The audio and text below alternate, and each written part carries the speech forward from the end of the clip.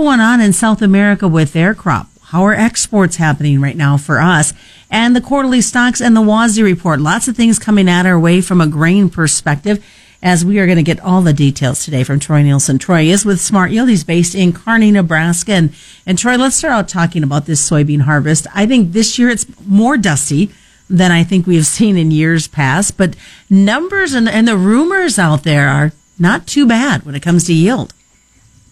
Yeah, absolutely. We are seeing, though, in south central Nebraska, even up in the north central, we're seeing some yield variations that we, coming off of last year, we had great moisture in August, and we had some non-irrigated yields last year that were fantastic. So in comparison, it's a kind of a disappointment this year to guys on their non-irrigated. Those yields are off considerably, but get into the irrigated beans, and there's some good numbers. Now we didn't get a lot of help from Mother Nature in July or August, except for a little bit of spotty rains here and there, a little bit further north of us. But for the most part, the irrigated beans are coming in with some decent yields to good yields, and so maybe a little bit of a surprise there. And some of these irrigated yields will help bring up the average a little bit on some of their non-irrigated stuff that was disappointing. But that's what we're seeing right now in the beans. Guys are, right in the middle of that bean harvest. Some have, put that off a little bit, doing some wet corn, going back to beans, and they do that at the first, and then they'll probably in the next 10 days really knock out a lot of beans here in south central Nebraska, anyways. What are you hearing, though, when it comes to yield numbers across the Midwest? I mean, are guys pretty pleased with what they're seeing, or are they kind of keeping it close to the belt? Yeah, we do. Our guys do share with us quite a bit. As harvest is going on, we're getting yield reports from them. And like I said, the non-irrigated stuff, I mean, there's some real disappointing stuff like a 28 yield or, 35, where those were making, maybe 15 bushel to 20 bushel better last year. That's just because of the lack of moisture there in August. The irrigated beans, though, are doing a little bit better.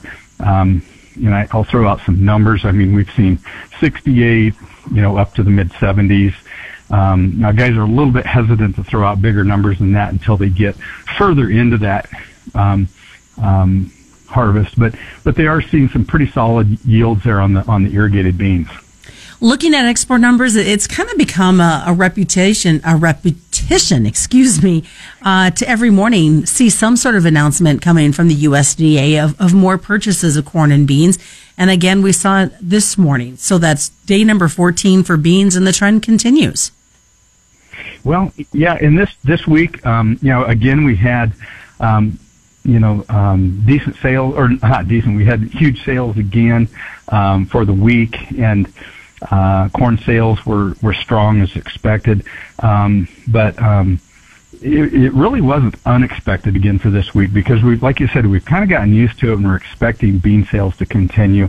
How long will those continue? We don't know. There's a holiday, a Chinese holiday that you have to deal with, and and I don't know if the buying stops through that period of time. It's never really been a big issue in the past, that's for sure.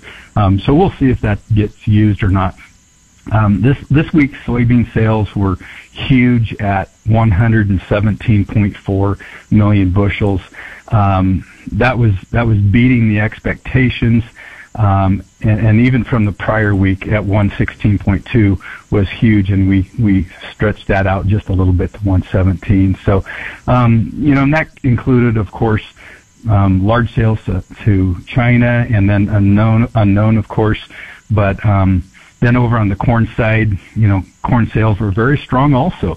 We were at about 84.2 million bushel, beating the expectation as well on corn. And the previous 2 weeks we were at 63 and 71.8. So, to come in there this week that strong, that was impressive as well. Sales to China were strong on corn. And brought their bookings up to really strong numbers for the year also. So if you look back through the whole year, they've had really strong bookings with us.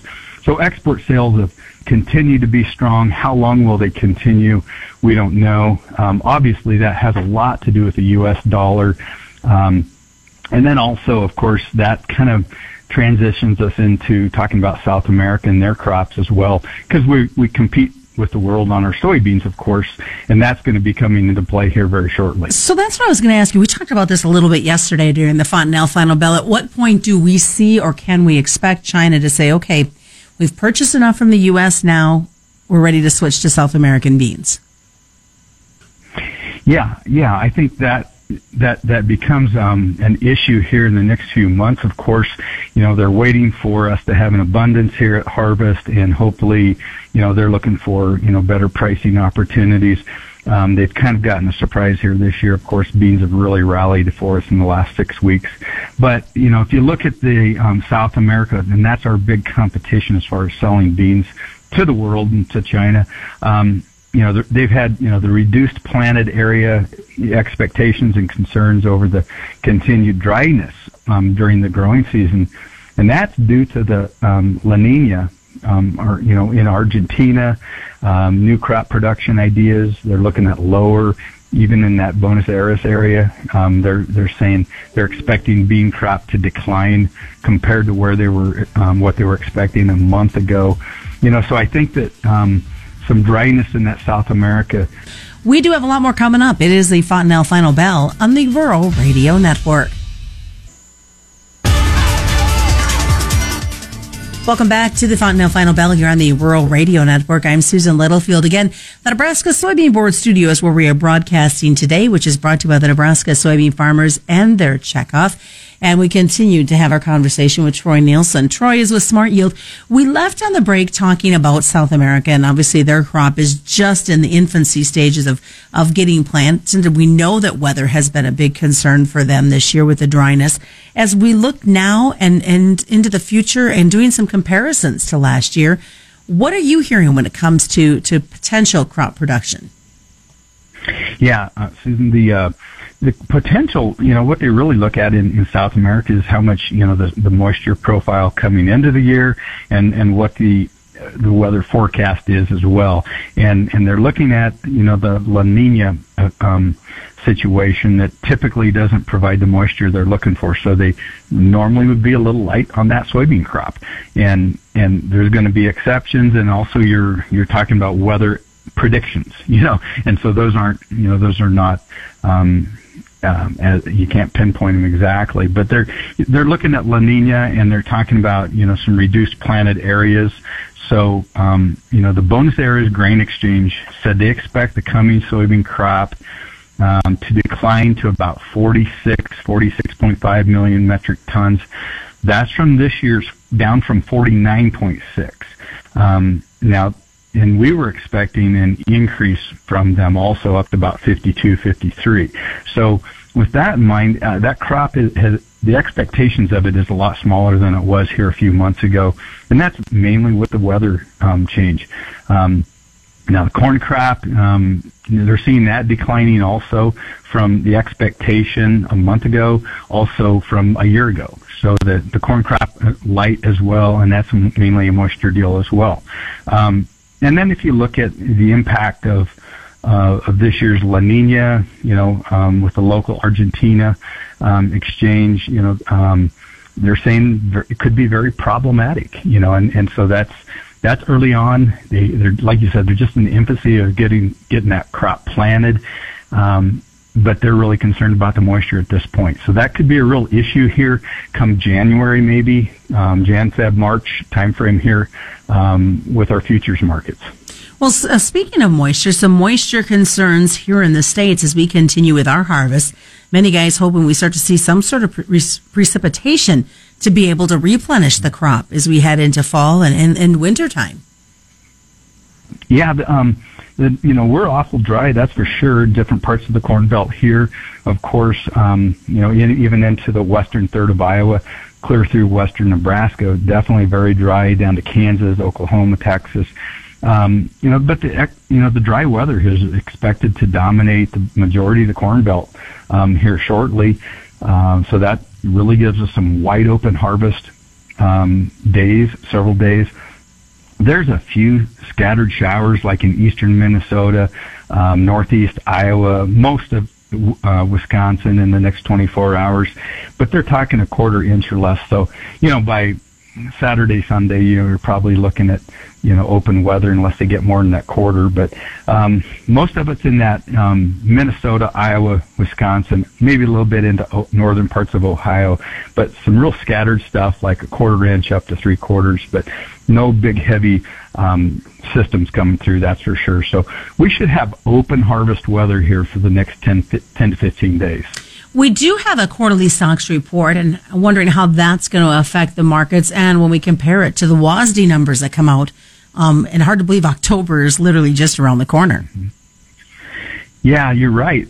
Quarterly stocks comes out the 30th of this month, September 30th, and that'll bring an end, and that'll bring closure to the 2019-2020 corn and soybean balance sheets is what that'll do for the most part. Now, there'll be some adjustments later on as needed as the USDA puts those in. But then shortly after that, about 9 or 10 days later, October 9th, we get a WASDE report coming out. So then you'll look, you're looking at your old crop balance sheets, and will we have more ample supply or will we be tighter? So a lot of this will come to some a little bit sharper numbers on the page, if you will, here with this WASDE report on the 9th and then quarterly stocks on the 30th. That'll start firming up some of these numbers. So we'll look at some carry-in numbers and we'll look at some production numbers a little bit closer. And then you have to look at what your current demand is in reflection to that. And so I think there's a lot that culminates here in this first 10 days of October. What is the best way for folks to get a hold of you, Troy? Yeah, just call Smart Yield here in Kearney at 308-234-6805. And of course, that has been the Fontanelle Final Bell. Just a reminder to folks, the commodity futures and options do involve a substantial risk of loss and are not suitable for all investors. The Fontanelle Final Bell is being brought to you by Fontanelle Hybrids and all your local Fontanelle dealers. You can check this out as a podcast going to our website at ruralradio.com, wherever you subscribe for your podcast, and you can find it on Spotify as well. That's the Thursday version of the Fontanelle Final Bell on the Rural Radio Network.